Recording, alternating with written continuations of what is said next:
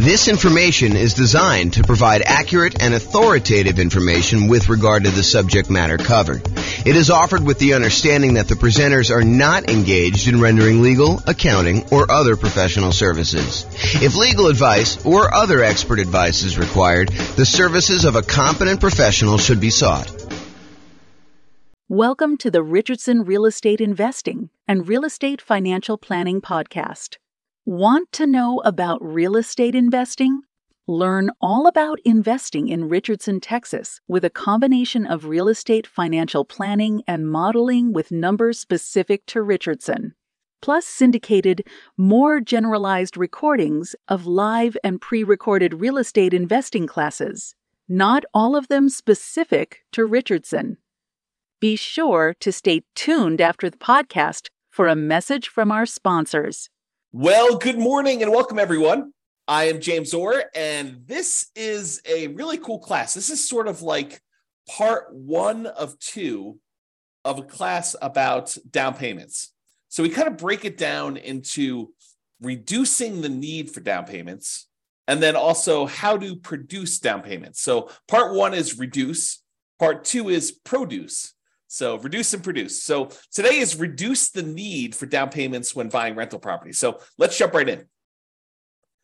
So before I even get started in this, I want to mention it's not just down payments. Really what we're talking about is the total cost to close plus reserves. And I'll even throw in another one. For some real estate markets, it's not just total cost to close, which consists of down payment plus closing costs, plus all the fees and stuff like that you need to do in order to get your loan, plus reserves. But in addition to that, in some markets where you have negative cash flow, we're also talking about the people that choose to be a little bit more conservative in their real estate investing. They may want to set aside how much negative cash flow they're likely to have over the duration of owning this particular rental property. And you're like, how can you figure out how much negative cash flow you have while you own a rental property? Well, we can make some basic assumptions. Like when we do our deal analysis spreadsheet using the world's greatest real estate deal analysis spreadsheet, we can go look at how much cumulative negative cash flow there will be on that particular rental property by saying, as an example, there's negative $200 a month for the first year. Then rents go up by $50 a month in year 2. So now there's only $150 a month for year 2. And then at the end of year 2, rents go up another $50. So at the start of year 3, it's only negative $100. And then at the end of year 4, it goes up $50 again. So you have only $50 negative. And we could add up, 200 times 12, $2,400 for year 1, $150 for year 2, which is $1,800 for that, plus year 3, we've got about $1,200, plus year 4, we've got about $600. And then we could sum up all of those and say, look, if we really want to be super conservative with our money that we are putting aside to make sure that this property is a good property for us and helps us get to financial independence, we're talking about making sure we have enough down payment saved, how much we need for the total cost to close, including down payments and closing costs and all that other stuff, plus any reserves, whether you're doing 6 months of reserves in some type of really liquid, super safe savings account, or 12 months of reserves in something a little bit more aggressive, like stock market or something like that. Plus now we're talking about, in addition to that, this idea of setting aside all of your negative cash flow so that you really are covered. And this is a good investment for you, even if you need to set all that money aside. And then we can take all of this as our denominator when we do deal analysis and use it to find out what our overall return on investment is, including the investment of down payments, closing costs, reserves, and any negative cash flow, the cumulative negative cash flow. So that's where we're headed, but that was a tangent. So today I'm really focused on how to reduce the need for down payment. And really, I just wanted to mention, it's not just down payment. It's this total cost to close plus reserves. Plus, really, we're talking about some of this cumulative negative cash flow that we might set aside. So that's where we are. All right. So I talked about this. We're talking about strategies to reduce the down payment needed. There are strategies to produce the down payment needed, which we will cover in another class. I believe it's scheduled for Wednesday. An important note, you still need to have, and this is really important, you still need to have good credit, good income, and low or no other debt to support loans with just a few exceptions. Okay, so some of the exceptions are like the creative financing where you are negotiating directly with a private party, usually the seller, and you're trying to figure out what the terms of you being able to buy this property are. And in those cases, that particular seller may or may not, it's a negotiation between the two, may or may not require good credit. They may or may not require you to have any income at all. And they may or may not require you to have low or no other debt to support the loan that you're getting from them. In most other cases, if you're going to go to a traditional financing source like a bank or a lender, mortgage broker, something like that, they're going to check your credit and they're going to want you to have a certain credit score, probably above 620. They're going to want you to have good income, enough income to support this new debt, and they're going to want you to have low or no other debt. I mean, you can have some debt, but they're going to want to make sure that your debt to income, their calculation that they do, we're going to do an entire series of classes on that. In the meantime, you can go access the debt to income class that we have in the kind of control panel, the coaching program kind of interface there.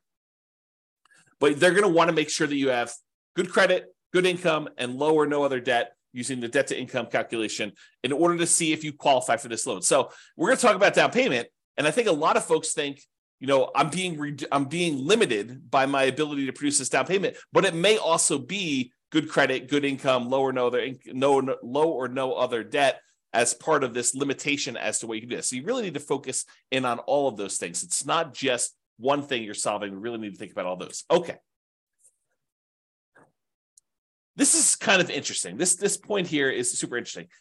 Any simpleton, any fool can find a reason why it won't work for you. I'm going to give you some ideas on how to reduce the need for down payment. And in another class, we're going to talk about all the different strategies for how to produce a down payment. And there is a tendency, there is an easy path for people that don't want to put in hard work, that don't want to put in effort, for them to say, oh, James came up with this idea, or James is sharing this idea that has worked for other people, but that doesn't apply to me. It's not really my thing. I don't need to worry about that because this particular concept doesn't apply to me at all. It's not relevant. And I'm telling you, that's a mistake. Any fool can think of a reason why it doesn't work or it doesn't apply to you. Really, it's a sign of your intelligence, your resourcefulness, your kind of resolve, your grit, your tenacity to get things done, to figure out the ways that this does apply, to take these general ideas that I'm sharing with you and apply them to your specific situation. And I can't really do that for you. And if you want to, share ideas on the coaching sessions, we could do that. We could talk about how this applies to you and help you implement that. But really, you have to think about this for yourself. You can't just say, oh, that's a very specific situation. No, you need to take the idea and say, how can this apply to what I've got going on, to my particular life? So just keep that in mind, that will it work for me is really not a question of, does the direct exact example that James used apply to me, but really, does this generalized concept, how can I make it apply to me? And maybe it's not a direct application. Maybe it's sort of like a partial application where, maybe I can't get that full benefit, but I can get this little benefit and make that work for me. Okay, so that's where we're going there. All right, so let's jump right into the reduce things. Really easy one. And this is especially helpful for nomads, people that are buying a home as an owner occupant with usually little down or nothing down, with better interest rates because it's an owner occupant loan. They're moving into the property. They're living in the property for at least a year. It's a requirement of the lender that if you get these owner occupant loans with low or nothing down and really good interest rates, that you live in the property. You're going to sign a piece of paper that says you agree to live in the property for a year. And if you don't kind of hold up your end of the agreement there, that's called loan fraud, and you can go to prison for it. So it's not something to mess with.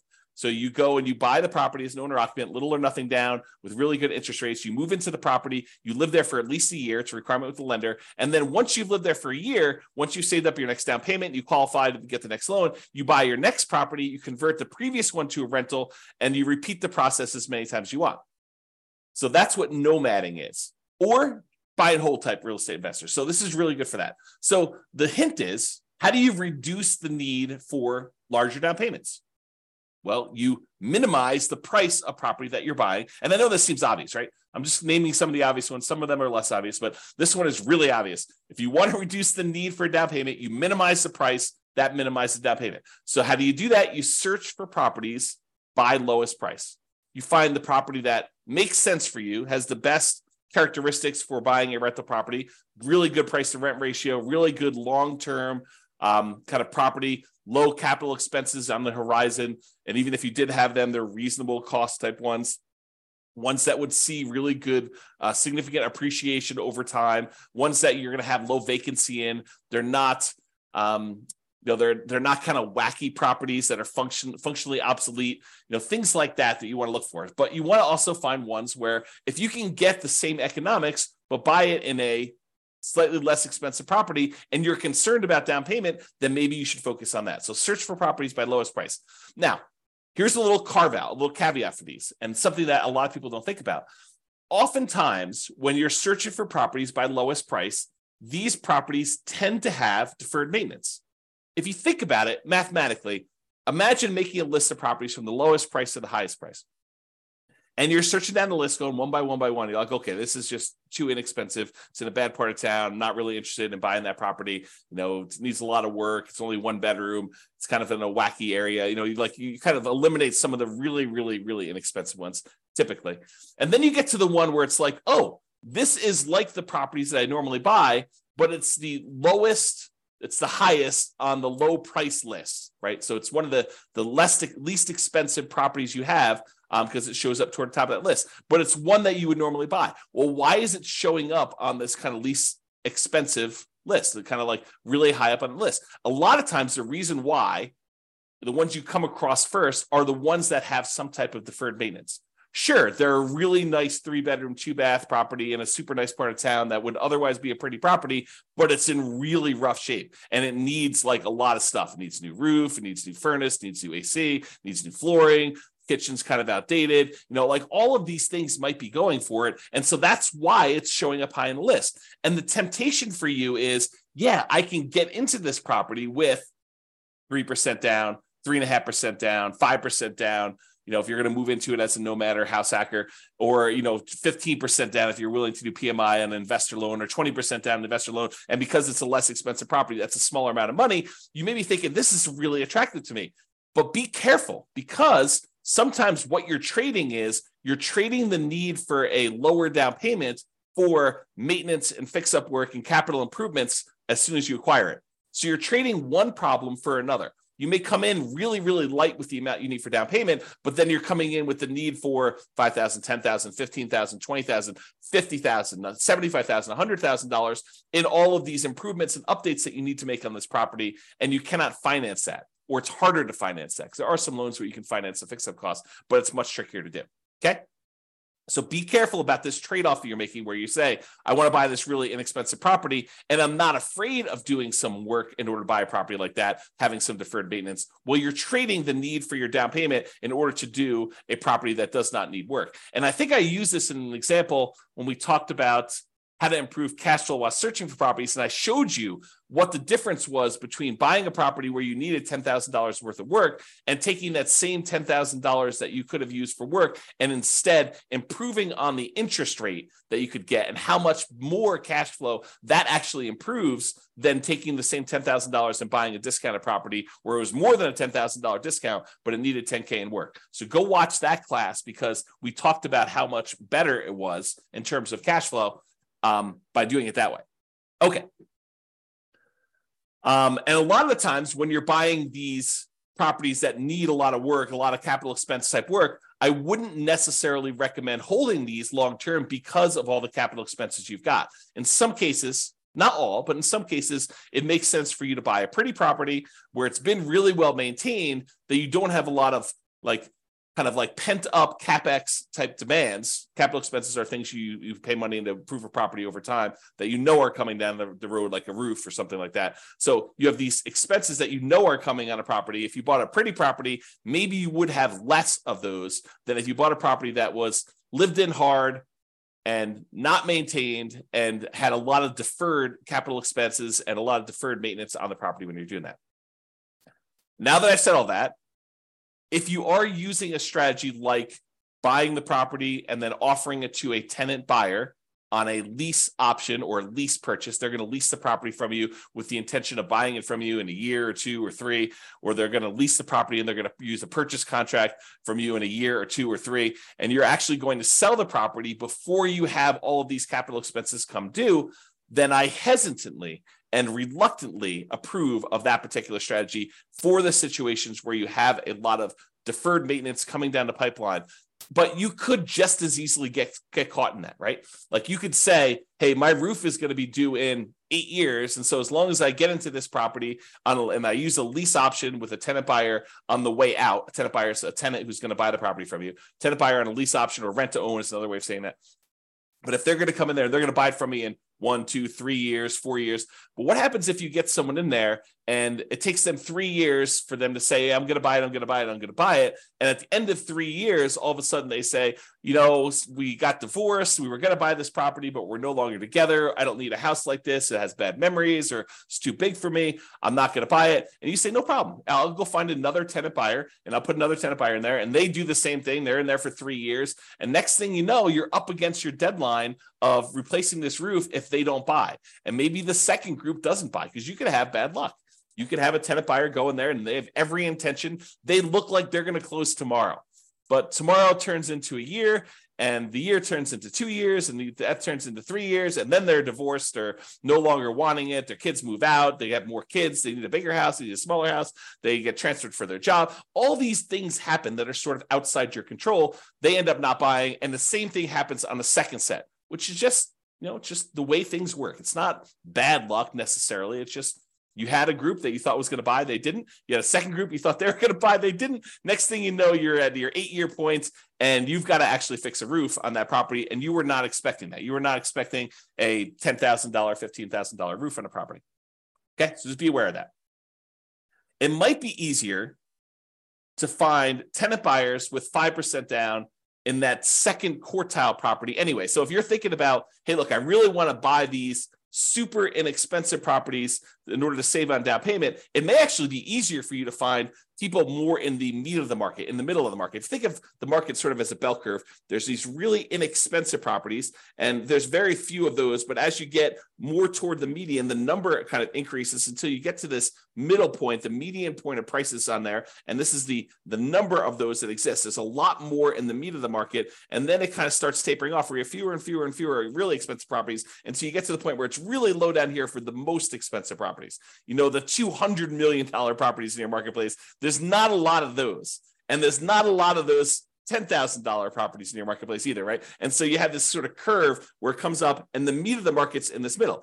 It may be easier for you to find people in that kind of meat of the market where they need that median type house, you know, plus or minus a little bit, kind of maybe a little bit over the median or a little bit under the median, but sort of in that, what I like to refer to as the second quartile is kind of the ideal spot. And I'll show you that here in a second when we go over Gary Keller's Millionaire Real Estate Investor book. On the next slide, I'll show you kind of like why you may want to be in this little area here, but maybe you find more tenant buyers there who have that 5% option fee to be able to give you when they move into the property as a tenant buyer with a lease option or lease purchase or whatever you structured as. That way you have enough down payment to go buy your next property.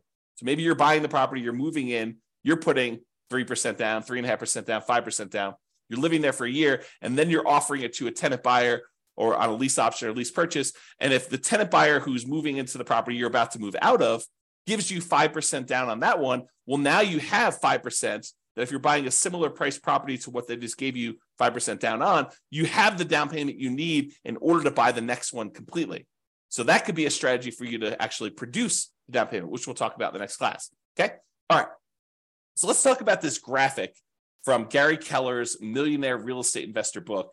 Which is a phenomenal book if you haven't read it. It's usually called the Blue Book. If you look behind me, you can probably see it on my bookshelf, although I think it's where my head is. Yeah, it's on that middle shelf right behind where my head is. So if I tilt my head, I get really active. You can kind of see it on there.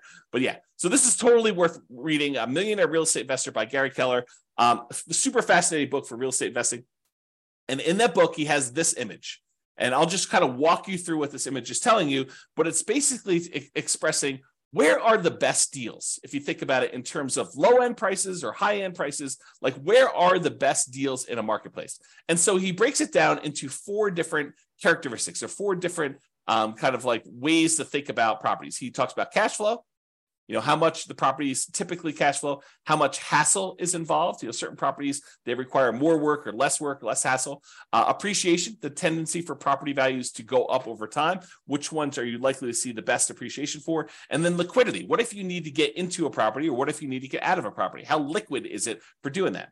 And then he has down here, low-end properties, high-end properties, and average properties. So this is sort of price. And then for each one of these characteristics, the cash flow, the hassle factor, the appreciation factor, the liquidity factor, this is where they have low. So like low cash flow or high cash flow, or hassle, low hassle or high hassle. And so it's low down here, medium or high. And so if you think about it, let's look at the cash flow line. It says dash line here. So on the low end properties, those tend to have the best cash flow. They tend to have the highest cash flow.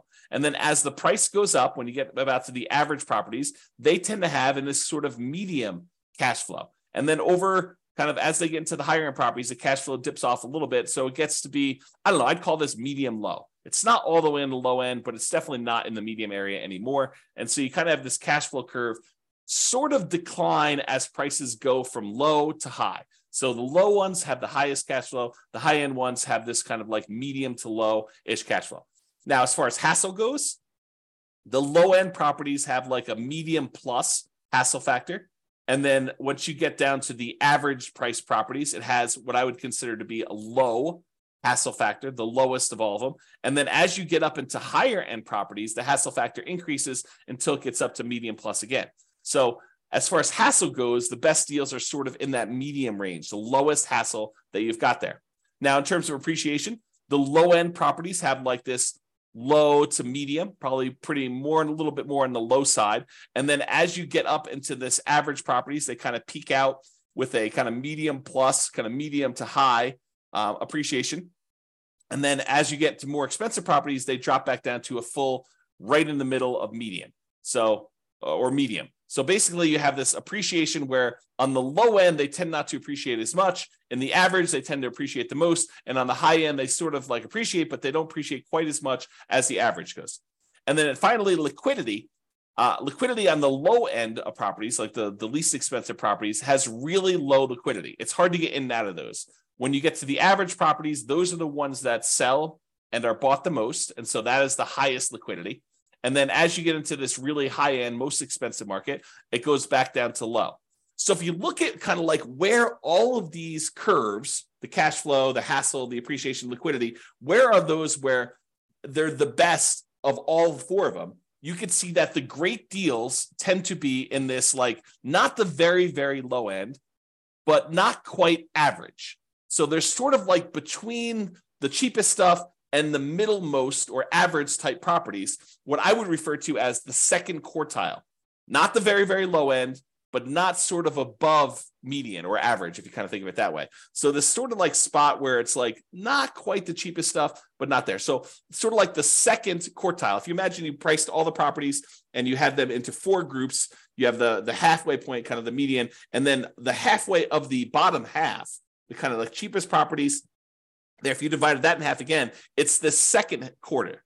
The second part of all that there is where they are. And you have good deals sort of like right in the average. So somewhere between great deals, this is kind of like start of the second quartile, all the way through to the middle point of that is where the good deals are. So you can kind of get a feel of where you want to be, according to Gary Keller in his book, Millionaire Real Estate Investor, where these ideal deals are. And you may find in your marketplace, they're slightly different than this, but I think overall, you'll find this to be a really good thinking tool as to where you may want to invest. Probably not the cheapest end and probably not the highest end, although there are exceptions. There are real estate investors who are successful on the very, very, very, very, very low end and successful real estate investors on the very, very, very high end, and people can go against the trend. But if you're looking for sort of like a well-worn path of somewhere that, this is kind of like a proven strategy in many ways, this is what you want to be thinking about. All right. Let's talk about strong sellers market. So we've kind of left, to a large degree, the strong sellers market.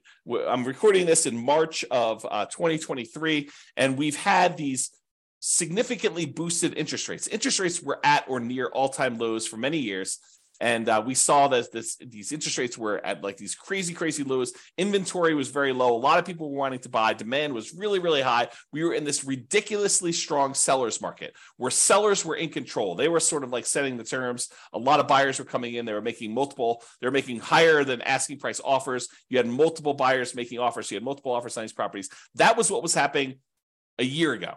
That's sort of like the end of it. It was about a year ago now where interest rates started to go up. Since then, interest rates have gone up significantly, where they were at for owner occupant, probably in the high twos, mid to high twos, and now they're in the high sixes to probably 7.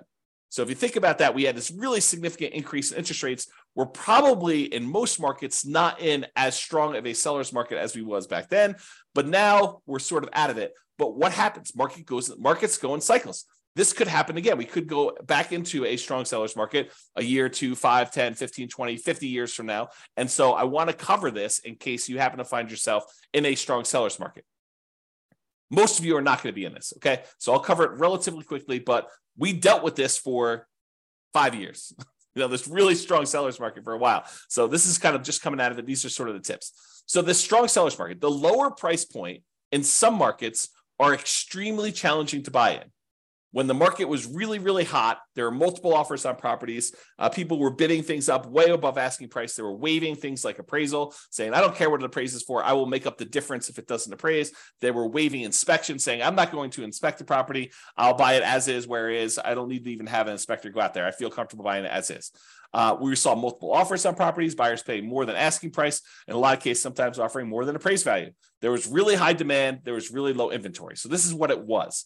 Now, if you're having to be aggressive to get offers accepted, like having to waive or limit your appraisal conditions or waive or limit your inspection conditions, then it may be more than just the minimum down payment that you need. If that is the case in your marketplace where you're having to waive or limit your appraisal conditions or waive or limit your inspection conditions, then you might be talking about more than just my down payment plus my closing costs, plus my reserves, plus maybe some negative cash flow if you're kind of thinking of it that way too. In addition to all that, it may also be you need to make up the difference between what you're offering on the property, which is higher than the appraisal, and what the property appraises for. So let's say we'll use a $100,000 property as an example. We have a property worth $100,000. And because the market is so crazy hot and there are more buyers than there are properties for them, you have 20 buyers making offers on this one $100,000 property. And the property really is worth $100,000. That's what it's going to appraise for. But you're like, look, I really want this property. And so you say, I will offer you $101,000. And the next guy comes in and says, I'll offer you $105,000. The next guy comes in, I'll offer you $110,000. And you're like, well, I really want this. And I've been making offers on a bunch of properties and I haven't got them. I'll offer you $111,000. So you end up in a point where you got the property under contract for $111,000. And the property appraises for $100,000. So now, in order for you to buy the property, and let's say you're able to get a 5% down, owner-occupant, nomad type loan. You're going to move into the property, you're going to live there for a year, and you're going to convert there. So you only need 5% down. So you would normally need 5% down of whatever you purchased, whatever you paid for the property. So if you could have bought it for what it appraised for, $100,000, you would have needed to come up with $5,000. Okay, 5%, $5,000 on a $100,000 property. But because you had to bid $11,000 above what the property is worth, now the lender says, okay, you need to pay 5% of what the property appraised for, $100,000, so $5,000, plus you need to make up the difference between what it appraised for, $100,000, and what you offered, $111,000. So now you need to come to the table with not $5,000 plus closing costs and reserves. You don't need to come to the table with reserves, but your closing cost, your down payment, and your closing costs. Now you need to come to the table with $5,000 plus your closing costs, plus $11,000 to make up that difference. So you went from a need of $5,000 in down payment to a $16,000 down payment, $5,000 plus the $11,000 in order to buy the property, plus closing costs. Plus you'll need reserves. Plus, if you want to actually have set aside any negative cash flow, you would do that, okay? So you'd be making up the difference between appraisal and having to do work on the property once you move in, if you also waived your inspection. So you bought the property as is because you're like, look, a lot of people are getting these properties, and the really good ones, there's 25 people bidding. On the ones that need work, there's only 7 people bidding. And so maybe you still need to pay above asking price, but you're also bidding on these properties that need work because you're not afraid to do the work. But then when you move in, not only do you need the $5,000 in down payment, plus whatever you had to pay above appraised value. In this case, we said $11,000, but maybe you also need $5,000 worth of work on the property just to get it to the point where it's good to go. So realize that in these strong sellers markets, a lot of times it's more than just down payments and closing costs and reserves and accumulated negative cash flow. Sometimes it's making up the difference between appraisal and any repairs you need on the properties as well. It's counterintuitive to a lot of folks, but especially in these strong seller markets, it might be better, might be cheaper to move up price slightly to reduce the competition you're competing against and dealing with appraisal gaps and doing work on that highly competitive, lower price properties. So imagine for a minute, if you're buying in the $100,000 price range, and some people are like 100,000, I can't get anything for $100,000 in my market. I'm using that as an example. Okay, so if you're in that $100,000 price point where there's a lot of demand because everybody wants that, there's a lot more people looking for those. You might be saying, hey, look, it might be better for me to go up to 150 or even 200 because at that price, there's a lot fewer competing and I won't have to make up as big of an appraisal gap than I would at the 100,000. So it might be easier to do it that way. Okay. All right. Let's cover the last slide here before the conclusion is all about nothing down financing.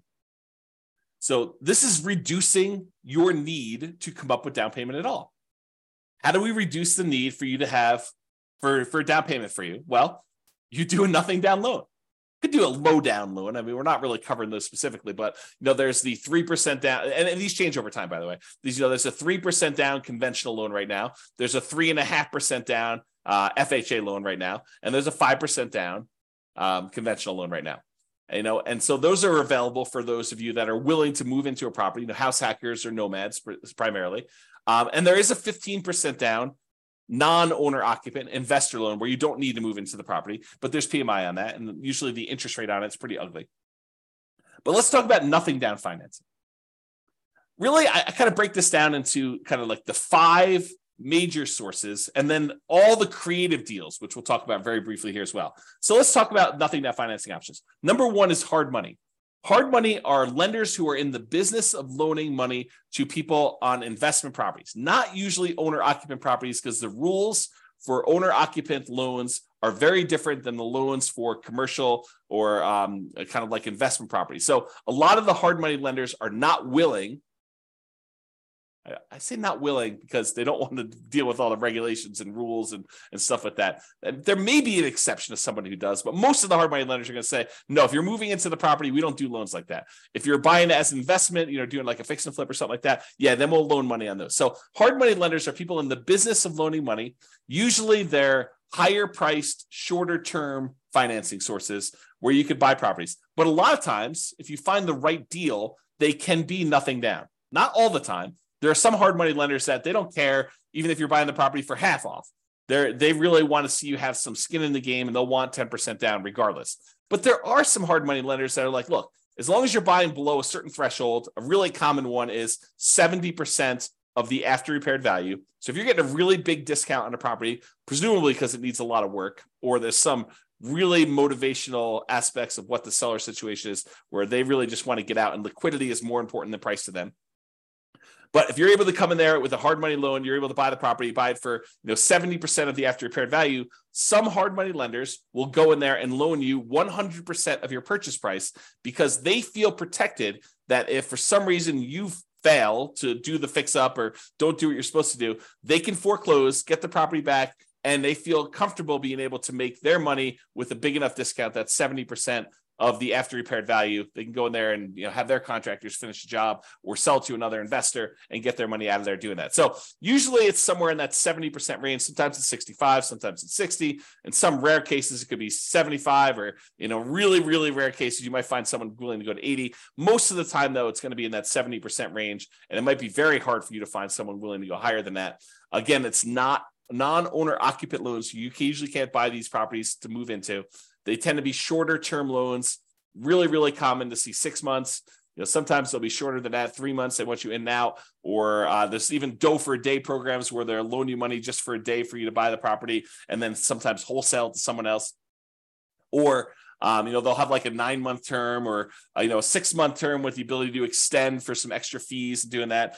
They tend to be higher interest rates, and they tend to have upfront fees, which we call points. So someone, they say a hard money loan is, it's 18% and 4 points, which means you're paying 4 percentage points, 4% of the amount you're getting on the loan as an initial fee in order to get the loan, which is expensive.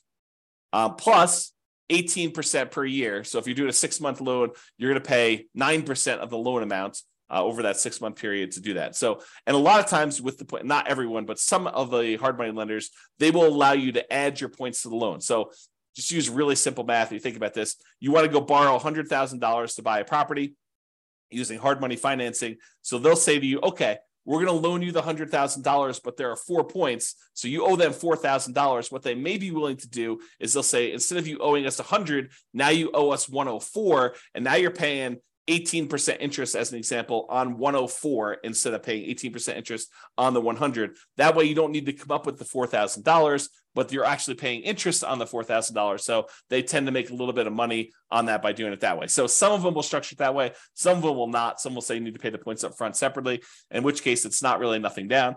But a lot of the times you could structure these as a nothing down loan. So that's sort of hard money. Oh, and these are really popular for people wanting to do the BRRRR strategy, the buy, rehab, rent, refi, and then an optional last R is the repeat process. So you can kind of repeat this if you're doing it. So that's all hard money.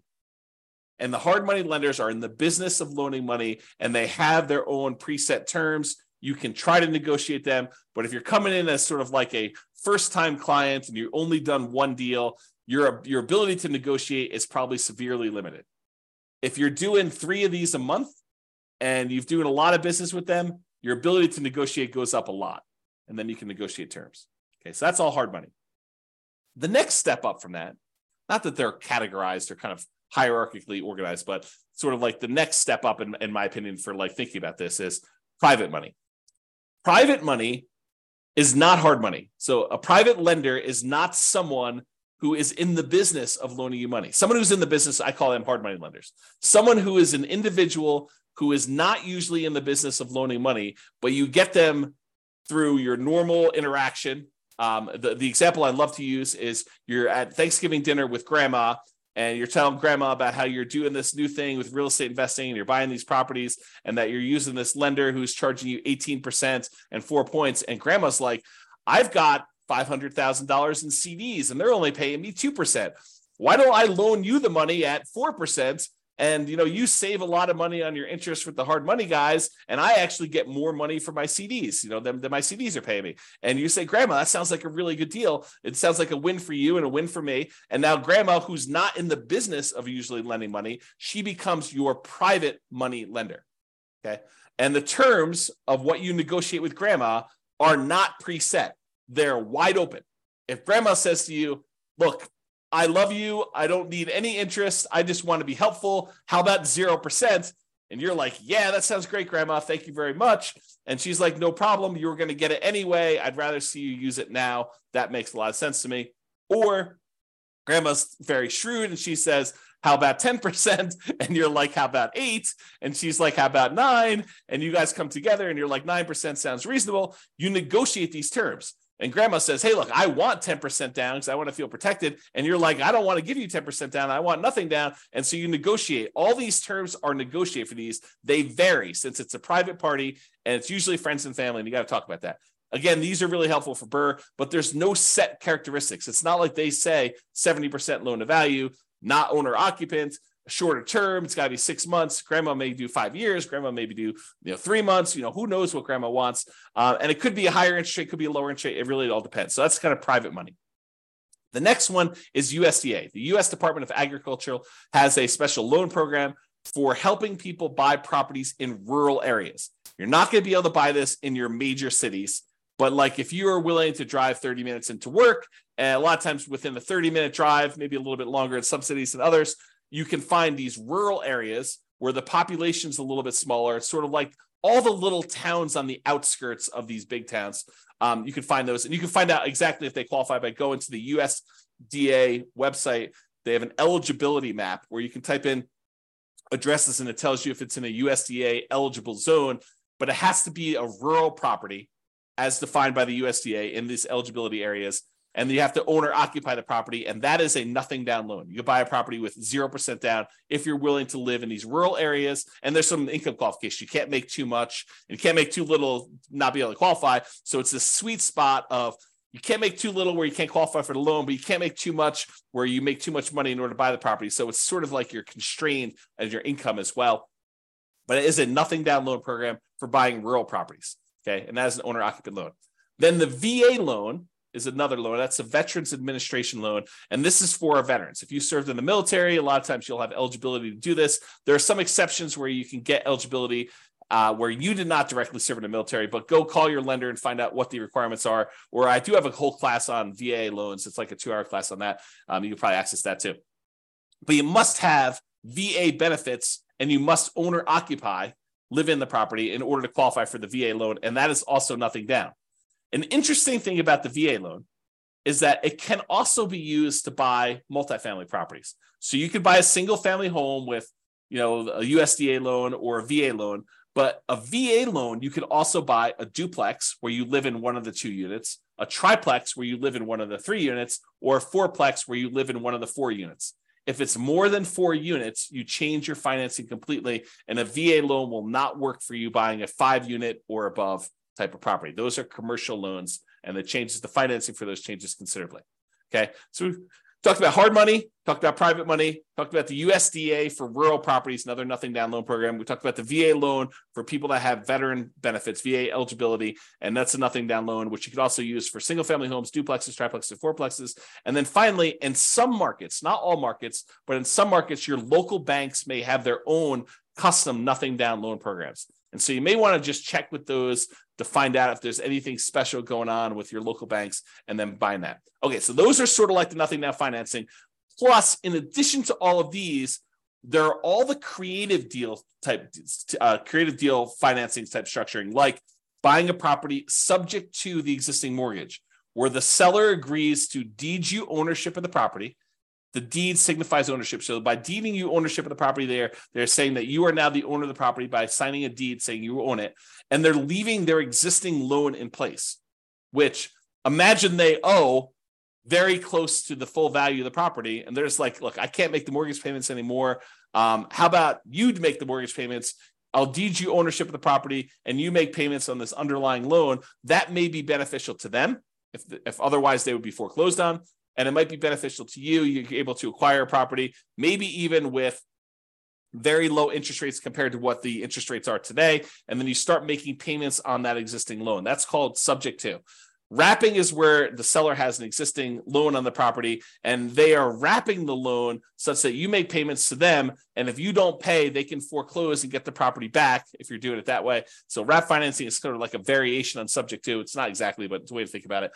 And then owner financing, when the seller owns the property free and clear, they do not have a mortgage on it. They can say to you, hey, how about I act as the bank? I will sell you the property and I'll pretend that I am the lender on the property. You pay me a amount plus interest on the property as if I was acting as the lender too. And so that's owner financing. And so all the terms for owner financing are negotiated directly with sellers, sort of like that private money one where you're dealing with a private party and all the terms are up for negotiation. How much down, your credit score requirements, your debt to income requirements, how much you're able to borrow. Like all of the terms are completely negotiable when we talk about that owner financing. Or in some cases, you have a seller who is saying, hey, look, I'm willing to lease you the property and I'll give you the right to buy it from me. We talked about this before where we offered that to a tenant buyer. A lease option or a lease purchase, kind of like our general way of describing this is rent to own. But sometimes you may want to acquire a property on a rent to own because sometimes it's very low down. Now, a lot of these strategies, subject to wrap financing, owner financing, lease option, loan assumption to a lesser degree, and all-inclusive deeds of trust, a contract for deed, like all of those creative financing stuff, a lot of times they may be nothing down, but in most cases, you're going to need to pay some money in marketing in order to find these types of deals. Sure, there are some ways to be able to find properties like this, creative financing, where it costs you nothing but time. making calls from people that are advertising properties for sale by owner, or knocking on doors or something like that, where you're just doing manual labor to do it. But in a lot of cases, you're going to be doing direct mail or ads on places like Google or something like that in order to find sellers that have a situation where your creative solution may be good for them. It may be a good fit for them. Okay, so those are all possibilities for reducing the need for down payment. Creative deals, they're flexible. I mean, they could be you need down payment, or they could be you don't need down payment. But those are sort of like the list of nothing down financing, hard money, private money, USDA, VA, local banks, and all the creative stuff subject to wrap financing, owner financing, lease option. You kind of get the idea, all of those in there. So in conclusion, it's not just about down payment, but really we've been talking about the total cost to close, your down payment plus your closing costs plus anything else you need there, and reserves, because it would be imprudent. I'm going to use stronger language here. Okay. It would be stupid for you to invest in real estate without reserves. Okay. Strong language. So total cost to close, down payment, closing costs, plus reserves. And if you're in a market where you have some negative cash flow, maybe setting aside all or some of your expected negative cash flow to be prudent, to be prepared for something that is coming. Now, if it doesn't happen that way, if rents go up a lot more than you thought, or you have a lease option tenant buyer come in and give you a much larger option fee or something like that, that offsets some of that negative cash flow, maybe you don't need to worry about it. But it would be a good idea for you to start thinking about some of the negative cash flow and setting some of that aside. Okay, so it's not just about down payment. And in conclusion, any fool can say that this doesn't apply to them, but you should think about, as an intelligent person who is resilient, who has resolve, who has grit, who wants to make this a success and wants to apply this to themselves, you should figure out how it does apply to you. How can you change what I said so that it is applicable to your specific situation? And for down payments, today we really focused on reducing the need for down payments. In the next class, which I believe is going to be on Wednesday, there's a class between these two, but I believe the one on Wednesday, we were talking about how to produce down payments. So I've got a whole separate list of 8 or 9 things for how you generate down payments in order to be able to acquire properties. So now we talked about reducing the need for down payments as much as we can. Now we're talking about how to produce them, and then utilizing the strategy or strategies that make sense for you and your goals. Sometimes you say, I don't want to do this because my goal is to do it this way, and this is how it's going to get me to financial independence faster. So I probably shouldn't do that, even though it would reduce my need for down payment. It might be better for you to save up down payment and wait a little while, because that actually is a more direct route to your particular goal. That's another way for me to say that. Okay? So that's all I got for you. This has been James Orr. I will talk to you all soon. Bye-bye for now. With home prices up, mortgage interest rates up, and rents up, but not quite enough to counteract the higher prices and interest rates, cash flow on rental properties in Richardson is harder than ever. Book a call with the Real Estate Financial Planner to apply our proprietary 88 strategies to improve cash flow on your rentals. See the show notes for a link to schedule your call and improve your cash flow today. If you're a real estate agent, lender, or professional in Richardson that wants to help our real estate investor listeners, consider reaching out to learn about collaboration opportunities with this podcast. We'd love to add more value to our listeners by having you assist our investors buy, sell, and finance their real estate investments. See the show notes to schedule a call to discuss collaboration opportunities.